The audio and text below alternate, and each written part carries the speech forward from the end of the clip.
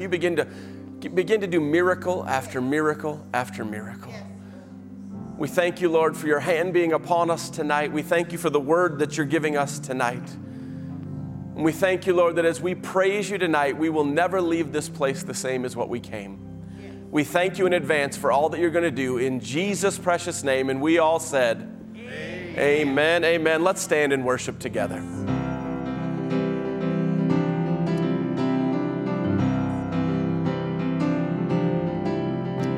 Oh, I've heard 1,000 stories of what they think you're like, but I've heard the tender whispers of love in the dead of night, and you tell me that you're pleased and that I'm never alone. You're a good, good Father. It's who you are, it's who you are, it's who you are, and I'm loved by you. It's who I am, it's who I am, it's who I am. And I've seen many searching for answers far and wide, but I know we're all searching for answers only you provide, 'cause you know just what we need before we say a word. You're a good, good Father. It's who you are, it's who you are, it's who you are, and I'm loved by you. It's who I am, it's who I am, it's who I am. You're a good, good Father. It's who you are, it's who you are, it's who you are, and I'm loved by you.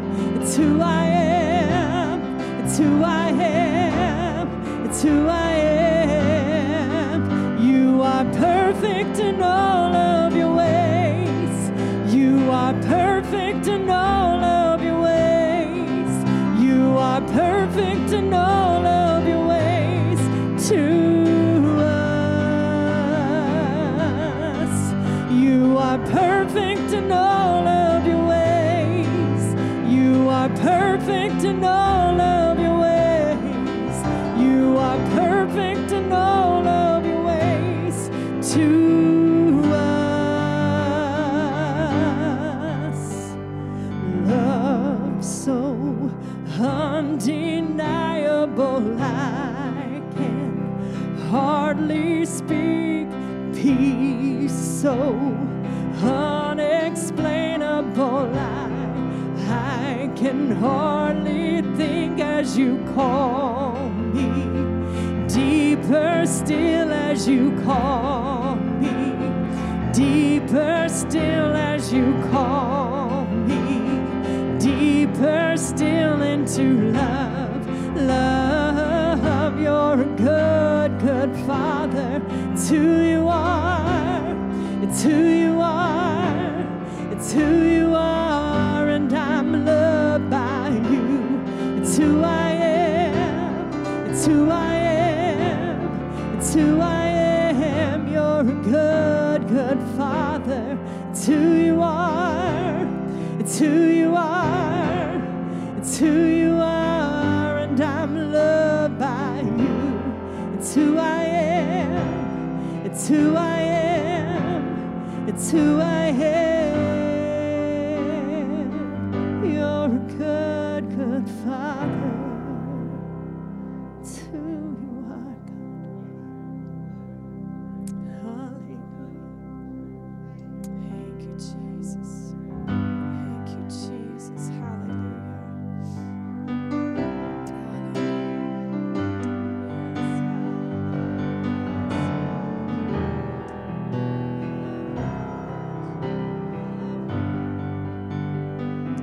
I love you, Lord. Oh, your mercy never fails me. All my days I I've been held in your hands from the moment that I wake up until I lay my head. I will sing of the goodness of God. And all my life you have been faithful. And all my life you have been so good. With every breath that I am able, oh, I will sing of the goodness of God. I love your voice. You have led me through the fire in darkest nights. You were close like no other.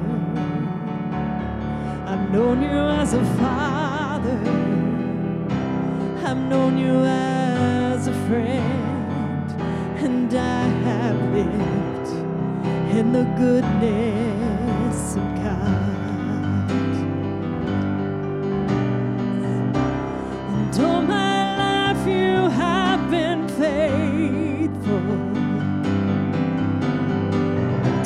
And all my life you have been so good.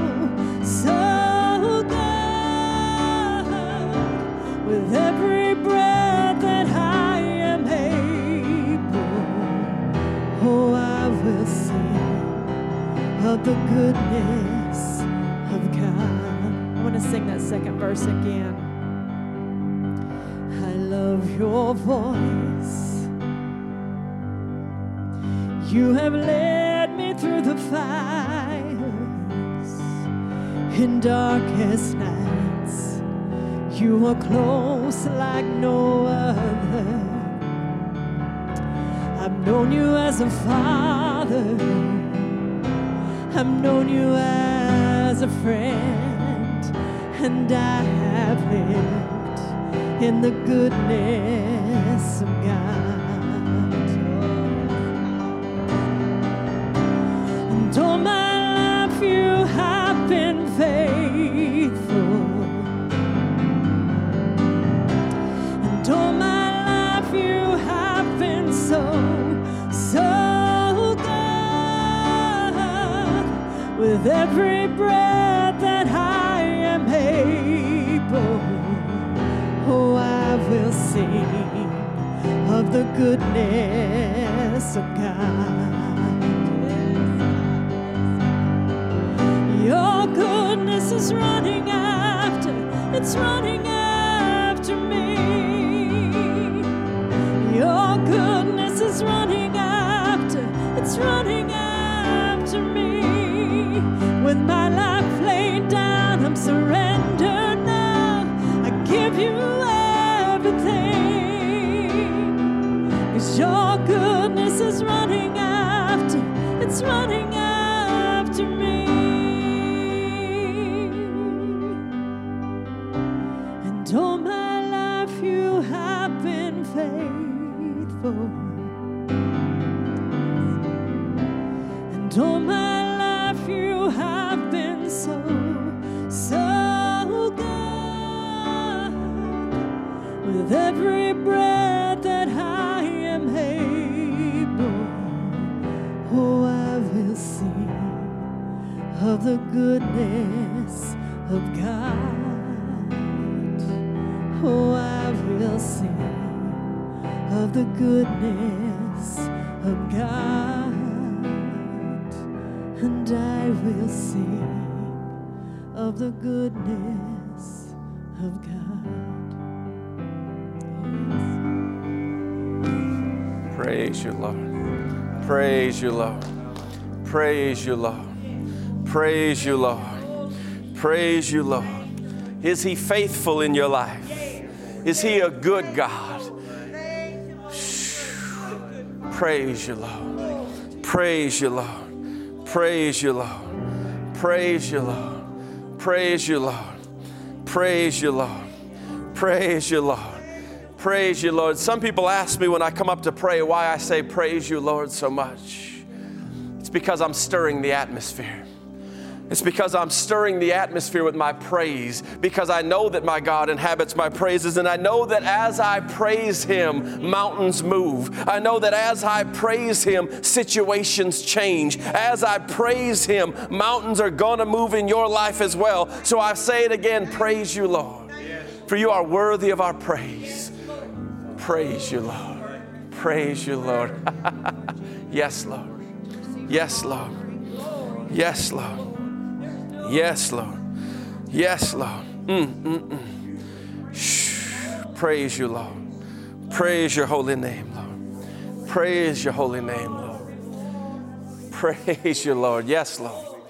Yes, Lord. You may have come today bound. You may have come today with cares and worries. You may have come today with doubt. But as we praise God, those things have to move.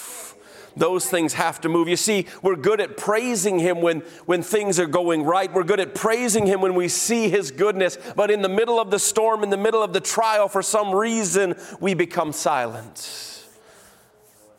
But that's when we need to praise Him the most. Why do we need to praise Him the most in that time frame? I'll tell you exactly why. Because when I lift my praises to God, I take my eyes off of my situation and I put my eyes on the answer. So it's time tonight you take your eyes off the situation and put it on God. Praise you, Lord. Praise you, Lord. Praise you, Lord. Heavenly Father, we come to you right now, Lord, and I just feel it so strong on my heart, Lord. We lift up our youth. We lift up those in the youth service, Lord. We lift up those leading the youth service, those guiding the youth service, Lord. We just ask that you use them in a mighty way. Touch them, Lord. Let your anointing flow in that place, Lord. I pray that if any had come tonight that don't know you, they will not leave this place till they know that they will spend eternity with you, Lord. I thank you for the miracles that are going to begin to happen in the youth, Lord. I thank you that you're going to use them, Lord, and we're going to see that light illuminate the schools, illuminate the cities, illuminate the towns around, Lord. We thank you, Lord, that you will use our youth to start revival, and I praise you for that right now, Lord. I ask you, Lord, for miracles in this house tonight. I thank you, Lord, for absolute freedom and peace. I thank you for joy, unspeakable joy. I thank you, Lord, that mountains have moved and are continuing to move. Now, Lord, we come to you right now and we lift up our prayer request list to you right now, Lord. And you see every one of these needs on this list, Lord. And we thank you that you are a God who answers before we even ask, Lord.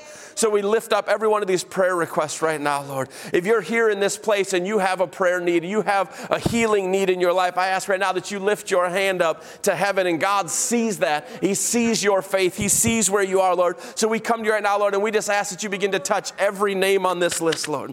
If they need salvation, Lord, we ask you to send laborers into their life. We ask you to send those who can tell them the truth, Lord. And Lord, we just ask right now for restoration in marriages. We ask for restorations in homes. We ask for children coming back to Jesus, grandchildren coming back to Jesus, Lord. Oh, Lord, we lift up each and every person on this list that needs a healing, and we declare a healing in Jesus' name, because you are the great physician, because you are the healer, the miracle worker. And so we lift those up who need healing, and we declare healing in the name of Jesus. And we thank you and praise you, Lord. I just ask you right now, Lord, to see every hand that's lifted in this place. You know their need, you know their desire, you know exactly what they need before they've even asked. So, Lord, we ask that you begin to move in their life, move in their house. Let them feel your presence. Let them feel your comfort. Let them feel your hand upon them, Lord. We thank you right now that you're beginning to change the situation in their life. We thank you, Lord, that we can praise you in the storm because we know that victory is coming. We thank you, Lord, right now that your hand is touching them, whether it's a healing, whether it's restoration, whether it's a miracle, whatever it is they need, Lord, we declare it done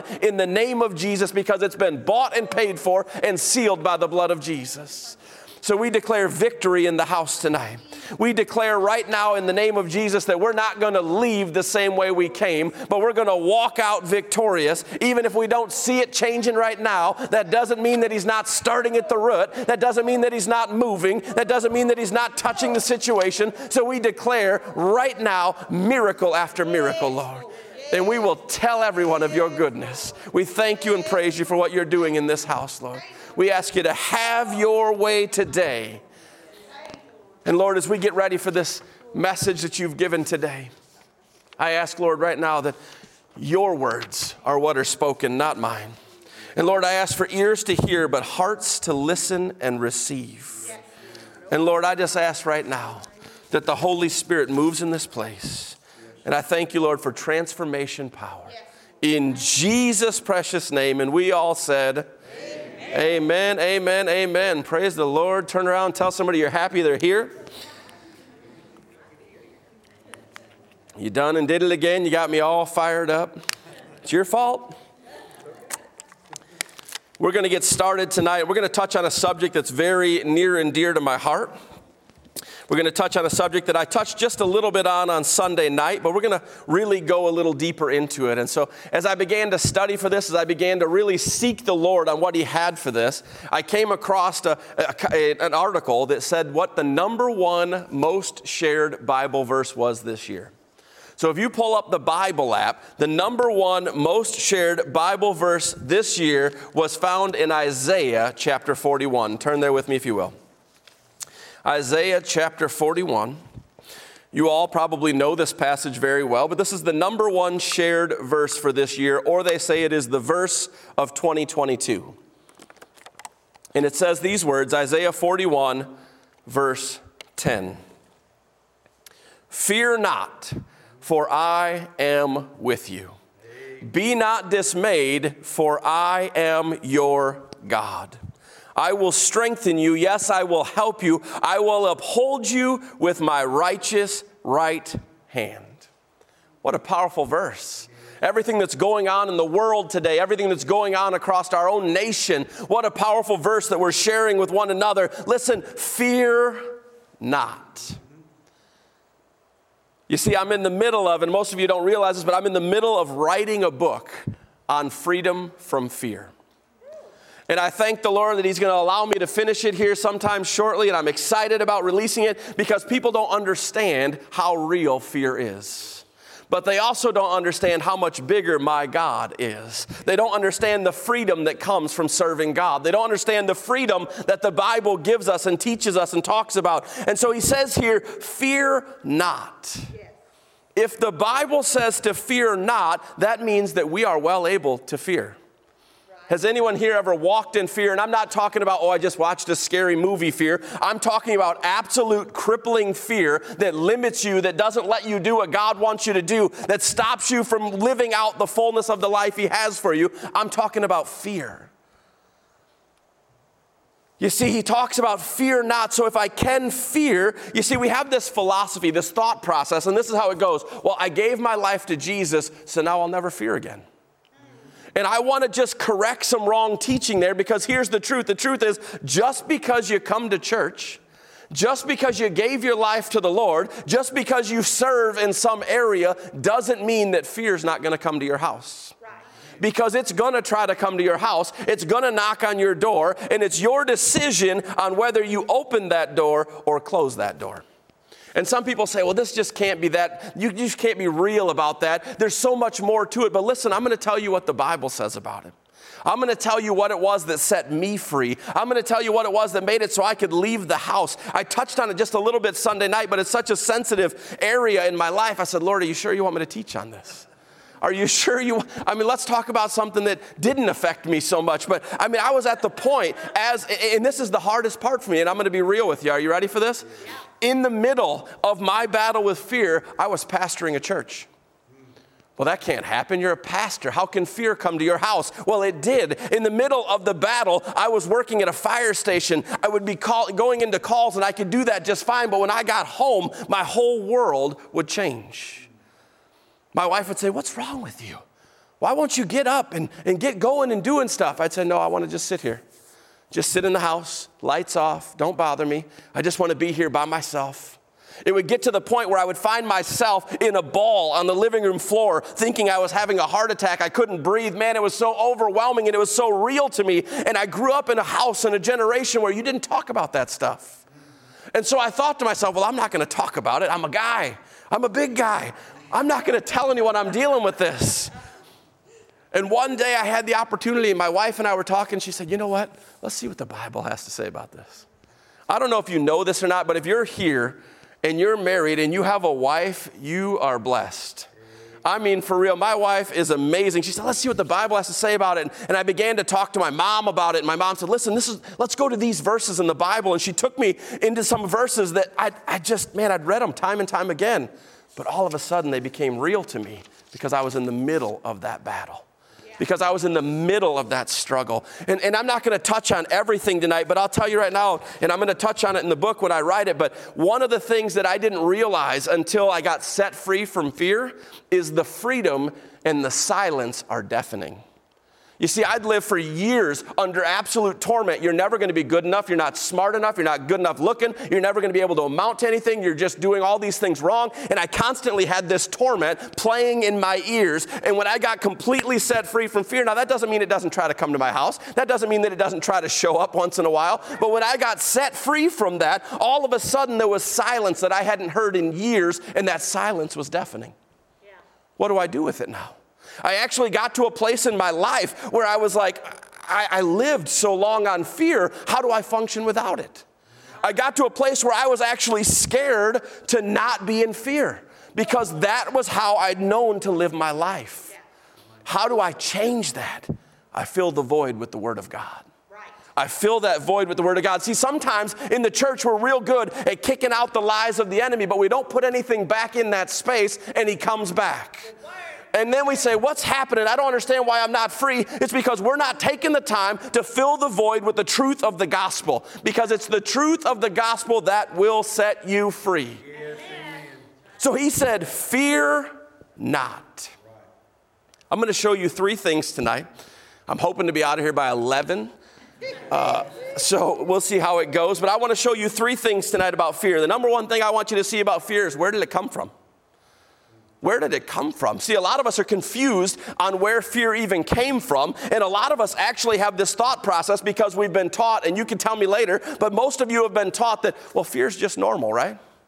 Just a normal part of life. Everyone has to live by fear. Everyone has to be controlled by fear. And then we even have another thought process that says, well, fear is a really good thing, actually.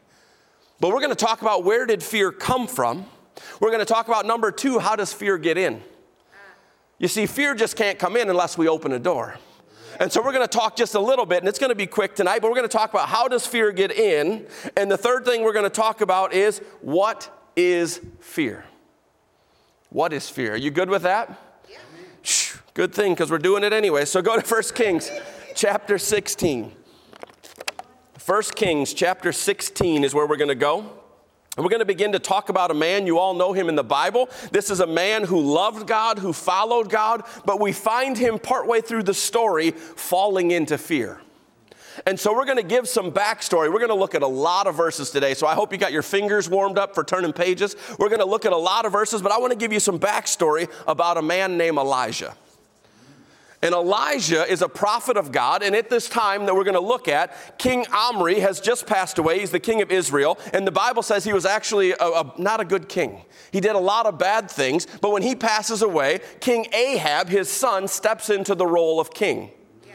And we're going to see very quickly that the Bible says King Ahab did more wrong in the sight of God than anyone. Yeah. I don't know about you, but if I want to be remembered for one thing, that's not it.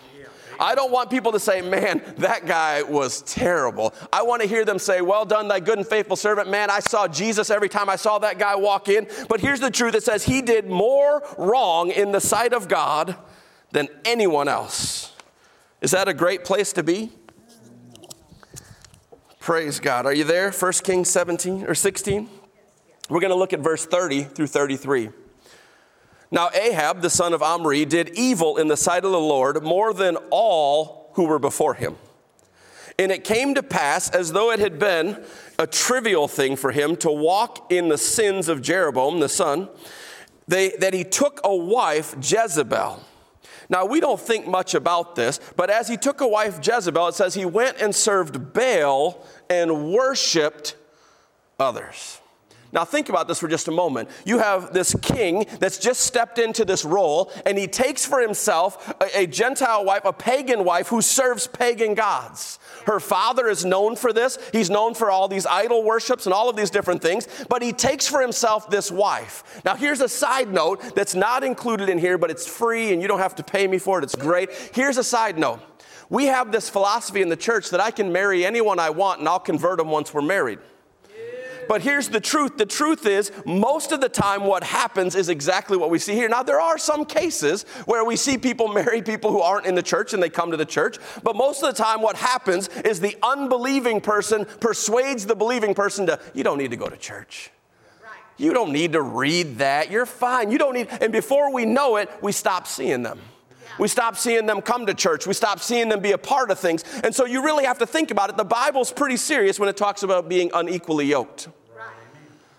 So if you're in the dating phase of your life, I want you to think about that because there's a lot to it. So here we find this king. He marries the woman that he shouldn't have married. And all of a sudden, all of this idol worship is beginning to come in.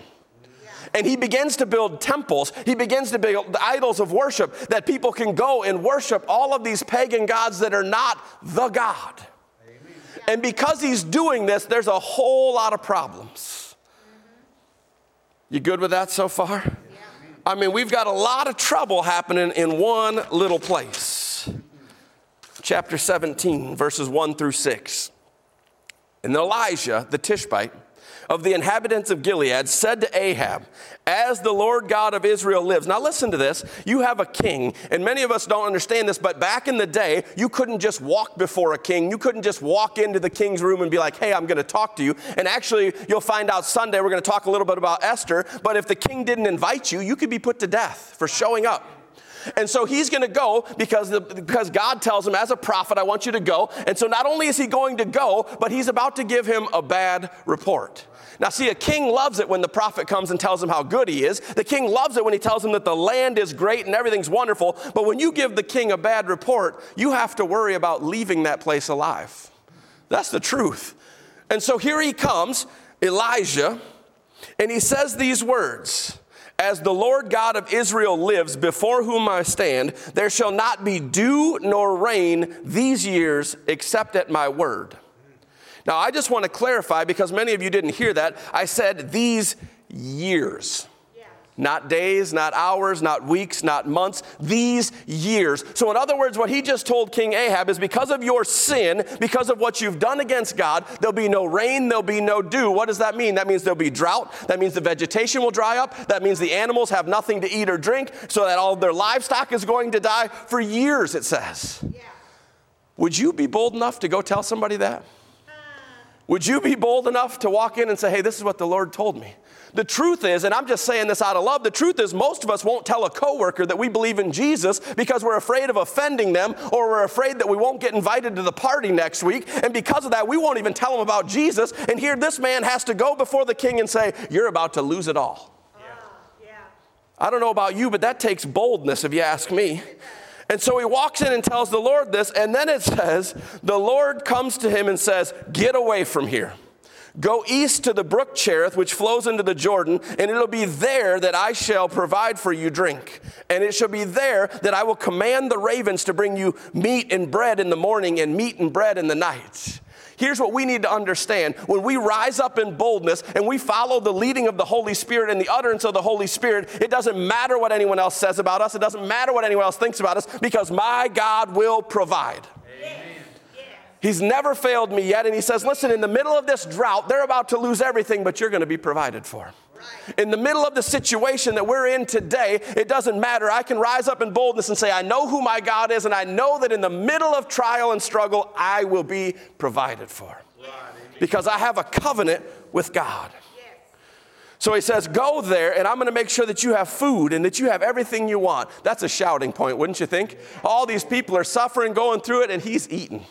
Every morning, he doesn't have to worry about it. He wakes up, oh, more meat and bread. Every night before he goes to bed, more meat and bread. I'm going to go get a cold glass of water coming out of the brook here, and I'm going to have something to drink. And everyone else around him is in lack and in all of these problems, but he's being provided for because he's in covenant with God.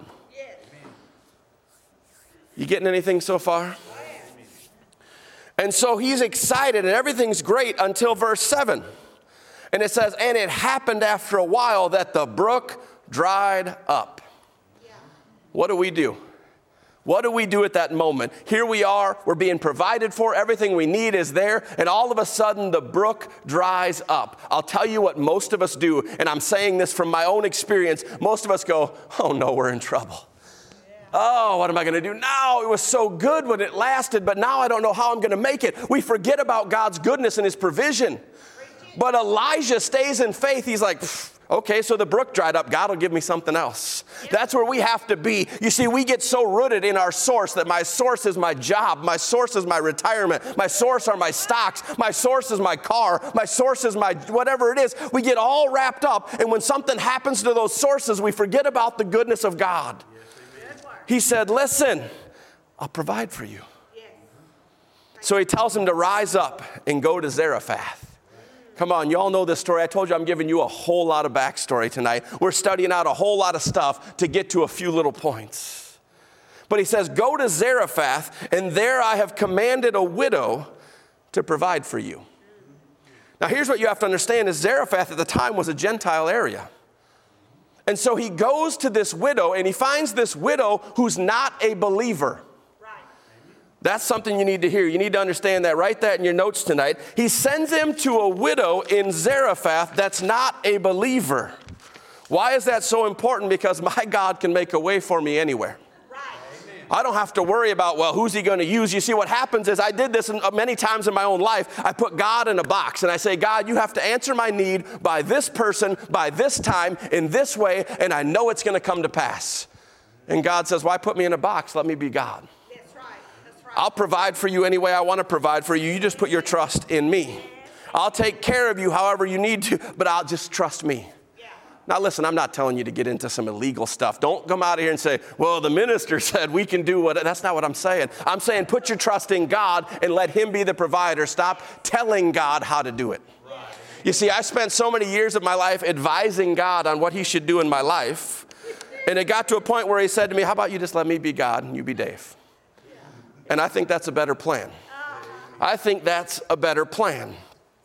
So here we go. He's in Zarephath. And he says to the widow, we're in about verse 10, halfway down, please bring me a little water in a cup that I may drink it. And as she was going to get it, he called her and says, please bring me a morsel of bread in your hand. Now this is bold. There's a drought going on. All of these things are happening. He sees this poor widow in a town. She's going around picking up sticks to make a fire. And he says, hey, give me something to drink. You know what, and while you're at it, give me some food too. Yeah. But he knew what God had told him, and he knew that God had provided. And she said, as the Lord your God lives, I do not have bread, only a handful of flour in a bin and a little oil in a jar. And see, I am gathering a couple of sticks that I may go in and prepare it for myself and my son, that we may eat it and die. Great story, isn't it?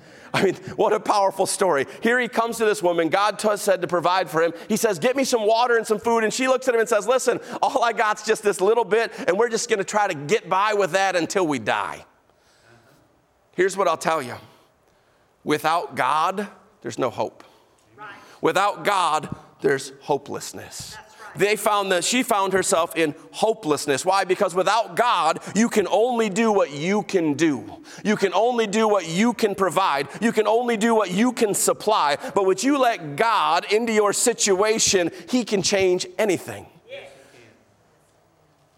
And so he says to her, come on now, this is bold. And Elijah said to her, do not fear. Go and do as you have said, but make me a small cake from it first, and bring it to me, and afterwards make some for yourself. Think about the boldness of this statement. Like, I think to myself, man, this would be a perfect tithe and offering message, wouldn't it? Bring us the first fruit, and then let God feed you afterwards. Like, what a powerful, maybe we should take an offering quick, right? I mean, think about it. But he says, why don't you bring me some first, and then make some for yourself? Why? Because she's in hopelessness, but he knows who the provider is, and he's saying, listen, just trust, just have faith, go and make me some, and go and make yourself some afterwards. For thus says the Lord God of Israel, the bin of flour shall not be dried up, nor shall the jar of oil run dry until the day the Lord sends rain on the earth. What did that mean? That means that his trust in God, his faith in God, his covenant with God was not only going to bless him, it was going to bless her for her obedience. She's not even a follower. She doesn't even believe. How do we know? Because she says, as the Lord your God, not my God, as the Lord your God lives. She's not a believer in God, but she's about to be blessed because she's willing to step out in faithfulness and do what she's been told to do. That's right. What that shows me is this: when I'm willing to live a right life and to glorify God, others will be blessed around me. Yes. Shh, you didn't catch that. He said he wants my cup to runneth over, that I could be a blessing to others. So what happens? She goes and makes it, brings it to him. She makes some for herself. And the entire time, she never runs out of flour and water. She never has to worry about food. Every day she wakes up, there's more in the bin. Wakes up the next day, there's more in the bin. Wakes up the next day, there's more in the bin. Let me tell you this. This is a funny story, and you're going to say, oh, my goodness, here we go. When I went to Bible school, and I was just a college student who didn't have any money, I said, Lord, you're going to have to help me through this. Man, I went like 3 times longer than normal, and my shampoo would not run out. And I thought to myself, woo, come on, that bin of flour and that bin of oil ain't running out. My shampoo's not running. Shampoo's not cheap. When you're a college kid and you got to buy shampoo, it's not cheap. But man, God provided, and he provided, and he provided. And some of you say, that's such a silly story, and oh, that's so silly. But you know what? That's the kind of faith I have in my God. Yeah. I believe that my God cares enough that he cares about how much shampoo I have in the shower. I believe that my God cares enough, he cares about how many pairs of socks I have to cover my feet. And you say, well, that's so little and so trivial. You know what? My God cares that much. Yes, he does. You don't believe me? Talk to him about it. Ask him to meet your need. Yes. So it comes to pass then that God says to Elijah, I want you to go and talk to King Ahab again. Whew. Is that a place you want to go? I mean, you're being provided for. No, God, I'll just stay right here. This is comfy. Whew. I got food. I got a place to stay. I got everything I need. He says, I want you to go and talk to him. Chapter 18, verse 1. And it came to pass after many days, the word of the Lord came to Elijah in the 3rd year. Not 3 weeks, not 3 months, 3 years into this drought, he says to Elijah, go talk to the king. I don't know if you know this, but if there's a drought going on for 3 years and you told people it was going to happen, you're probably not going to be welcome back into town.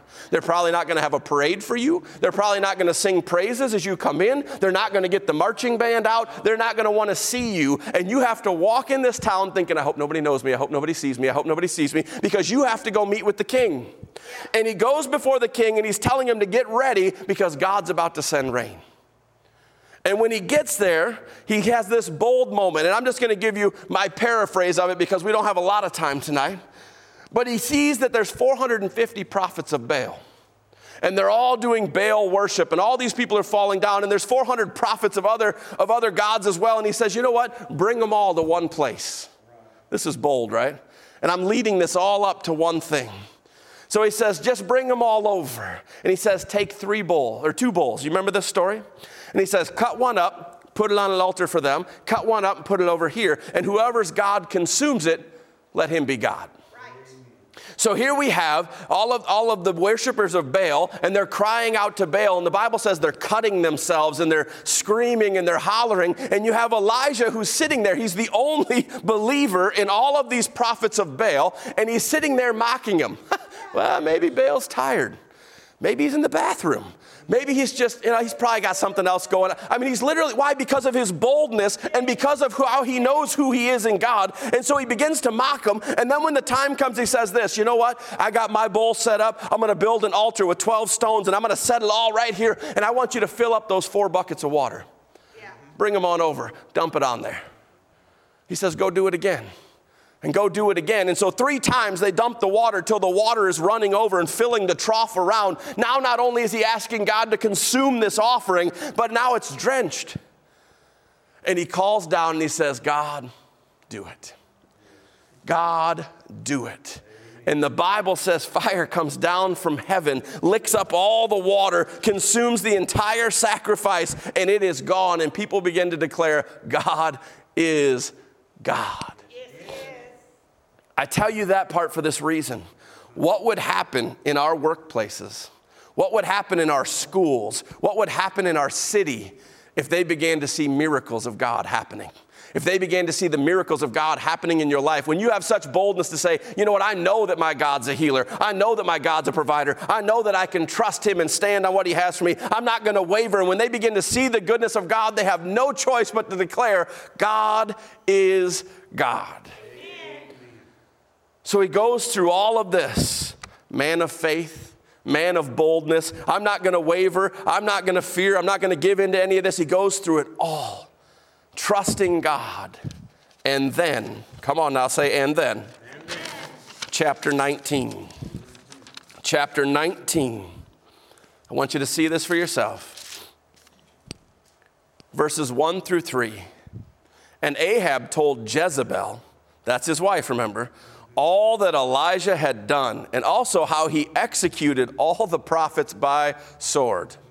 Now, see, I didn't tell you that part, but after he was done saying God is God, he says, round up all the prophets of Baal and don't let one of them leave. And so every one of them was put down by the sword. And so he begins to tell Jezebel, listen, this is what he did. And Jezebel sent a messenger to Elijah saying, so let the gods do to me and more also, if I do not make your life as the life of one of them by tomorrow at this time. And when he saw that, he arose and ran for his life.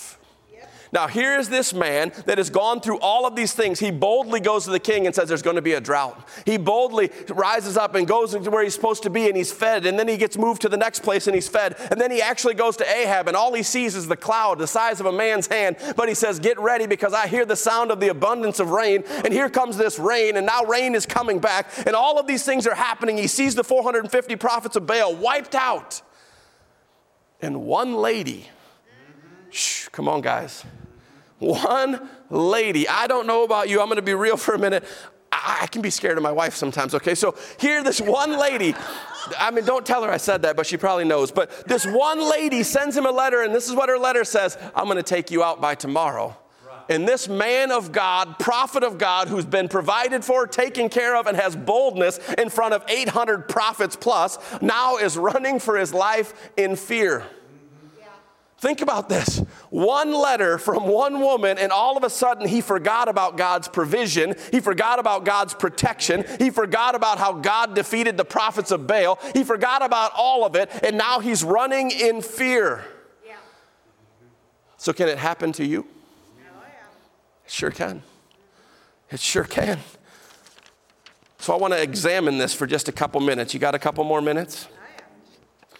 I want to ask you this question. Where does fear come from? Where does fear come from? Does anybody know? You see, when we talk about fear, people love to say this to me. Well, the Bible says that we are supposed to fear God. And it does say that. But when it's talking about fearing God, it's talking about having a reverence or respect. It's talking about being in awe of who he is. And I reverence him, and I bow down in respect before him because he's worthy of it. That's the kind of fear it's talking about. But I'm talking about the fear that we face on a daily basis. Where does fear come from? Genesis chapter 3. Let me just read it to you. Verses 7 through 10. Write it down. You can look for yourself later. We know what's just happened, right? The fall of man has just happened. They've given in. They ate the apple. And I mean, listen, so Eve takes a bite of the apple, and she looks at her husband and says, you should take a bite of this. And he has to contemplate in his mind, do I deal with her for the next 100 years, or do I deal with God? And so he takes a bite. He says, I'll just deal with God. It's easier. I got to go home after this. Oh my goodness. I heard a joke one time. Okay, this is for you. I heard a joke one time that Adam is standing with Cain and Abel on the side of the bank, and they're looking over at the garden, and his kids look at him and say, Dad, that place is beautiful. And he says, I know, we used to live there till your mother ate us out of house and home. Okay, we'll move back into the story. And so anyway, so now here they are, and they're looking in this situation. Verse 7. Then the eyes of both of them were opened, and they knew they were naked. Now, they've been naked the whole time. What he's talking about here, when you break it down in the original writings, is for the first time in their life, they felt the shame of sin. All of a sudden, they felt this nakedness because we're covered in shame because we've just done something we shouldn't. It's something they didn't even understand. And so now all of a sudden, their eyes are open to this situation. And so they did exactly what every one of us as believers does. They took fig leaves and tried to make their own way.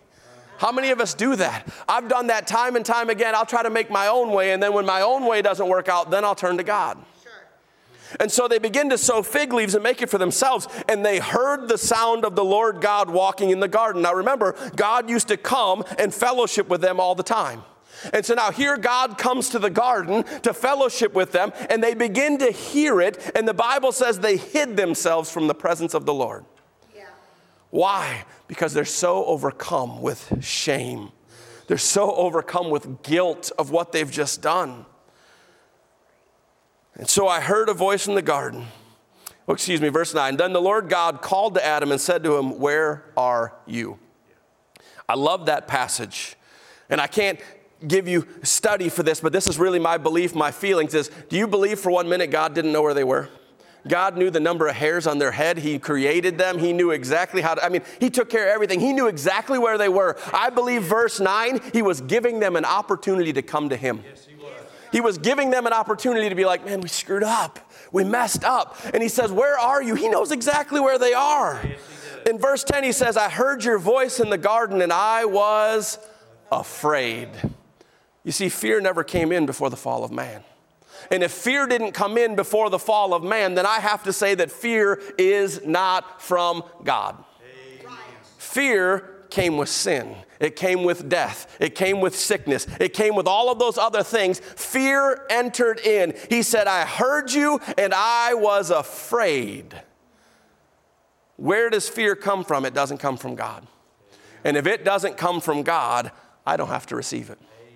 If it doesn't come from God, I don't have to let it into my house. So where did fear come from? Fear came from the fall of man.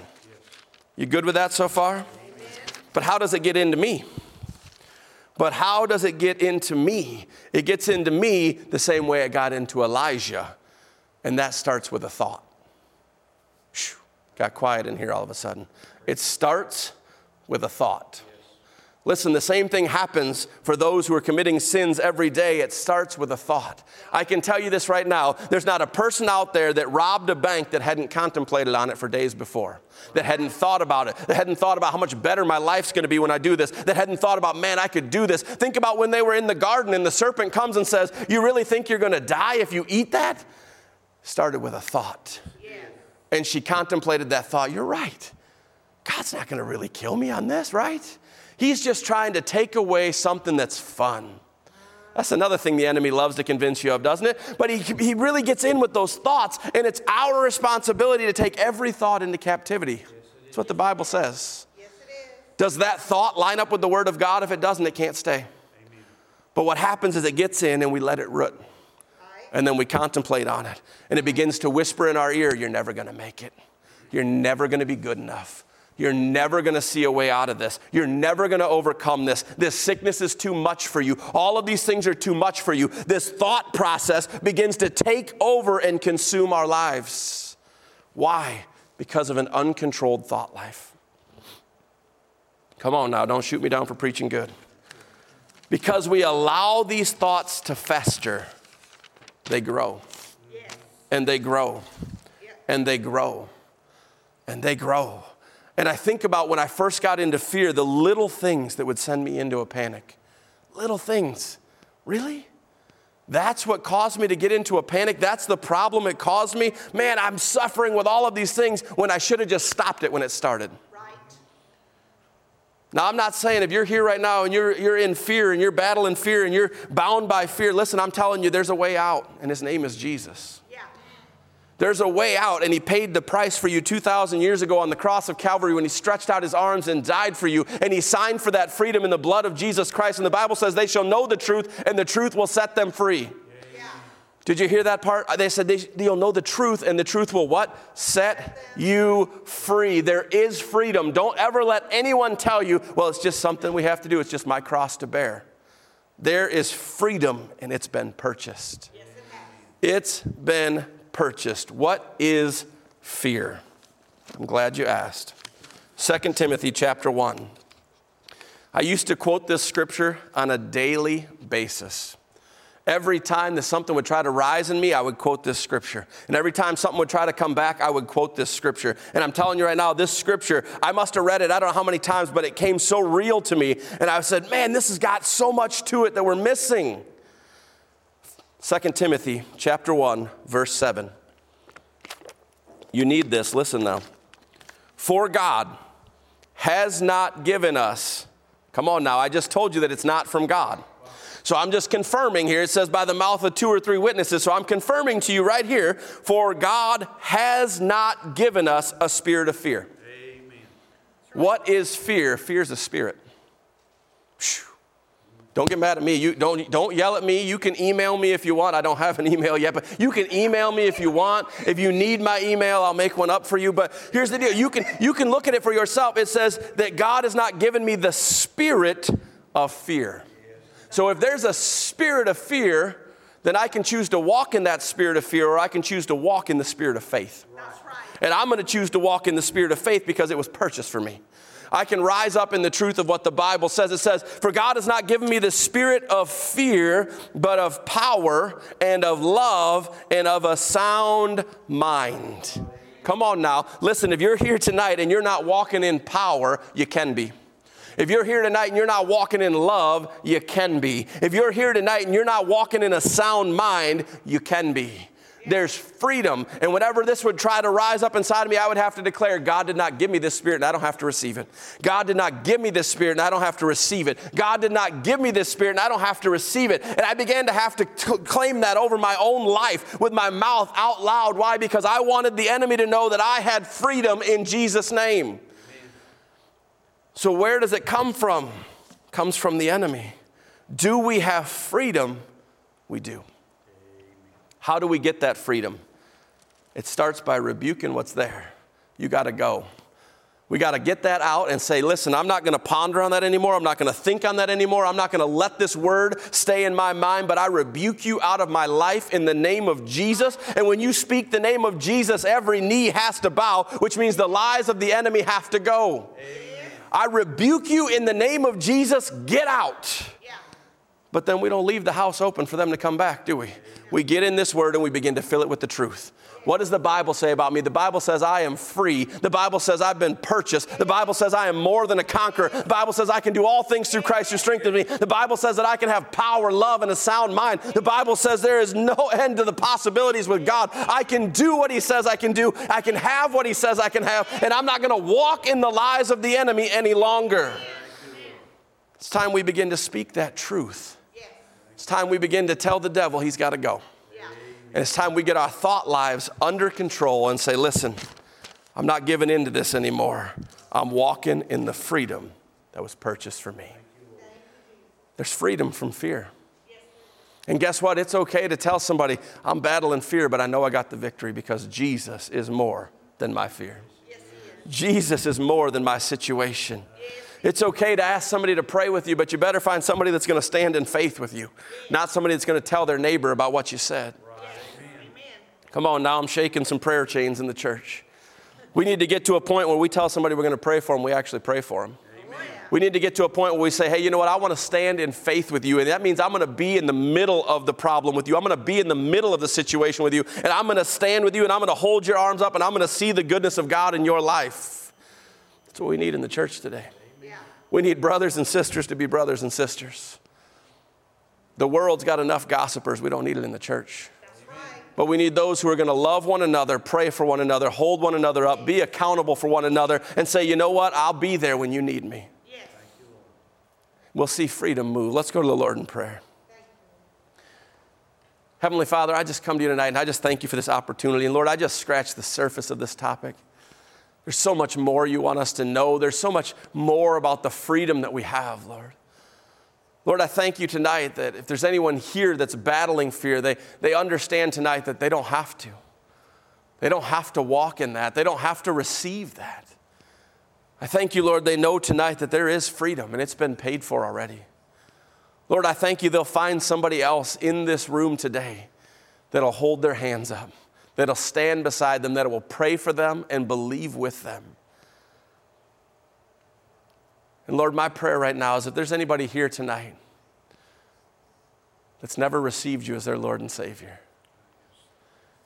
You know, they heard this message and maybe they're here and they say, I need that freedom, but I don't know that Jesus. I don't know the one that paid the price for me. If that's you anywhere in this room, I'm going to ask you to do something, every head bowed and every eye closed. I'm going to ask you to just hold your hand up right where you are. Anywhere in this room. You say, but what if somebody sees me? This is the promise I'll make to you. If somebody sees you lift your hand, they won't say a word. They'll rejoice with you. See, the Bible says you must be born again. There is no other way to heaven. So if you're here right now, anywhere in this place, or maybe you're here and you say, you know what, I served Jesus for many years of my life, but I've really just been living my own, doing my own thing, stuck in a rut, going my own direction, and I want to rededicate my life. If that's you, I'm going to ask you to slip your hand up. Don't worry about anyone seeing you. If they see you, you tell them you're supposed to have your head bowed and your eye closed anyways. And the third invitation I want to ask, and I'm not going to ask you to come forward on this. I'm just going to ask you to be real that I can pray with you here right now. But maybe you're here and you say, you know what, my life's run by fear. I'm bound by fear. I'm bound by anxiety. And I need someone to pray with me. I need someone to just put their hand out and just speak the truth over me. If that's you, I want you to lift your hand as well. Praise you, Lord. Praise you, Lord. Praise you, Lord. Praise you, Lord. Heavenly Father, we come to you right now and we just thank you. We thank you that you paid the price for us so many years ago. We thank you, Lord, that we don't have to walk in the same kind of fear the world walks in. We don't have to walk in the same kind of hopelessness the world walks in, but we can walk in absolute freedom. We can walk with a hope because we have Jesus. We can walk in peace when the world's in turmoil. We can walk in joy when the world's a mess. Because we have Jesus. So, Lord, I just ask right now all over this place, Lord, you know their hearts. You know those who needed it, Lord. And I thank you right now your hand is upon them, that you are touching them, that the spirit of fear has to go because it has to give way to the name of Jesus. I thank you, Lord, right now for freedom like they've never felt before. I thank you, Lord, for silence like they've never heard before, Lord. But Lord, I thank you most of all that they will leave this place and they will get into your word. They will study your word. They will get your word inside of them so there's no vacancy when the enemy returns. Lord, I thank you for your freedom, for your joy, for your peace. And Heavenly Father, I thank you most of all for Jesus. That when I was yet still a sinner, he gave his life for me. That I could walk in this freedom. That I could walk in the newness of life that I have. That I could walk in the righteousness that was purchased for me. I thank you and praise you for it.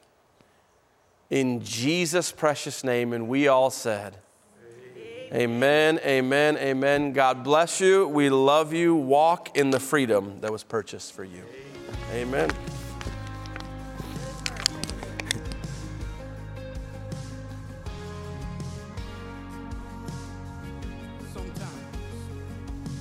Sometimes on this journey, I get lost in my mistakes. It looks to me like weakness is a canvas for your strength. And my story isn't over, my story's just begun. And failure won't define me, 'cause that's what my Father does. Come on, say failure won't define me, 'cause that's what my Father does. Ooh, just lay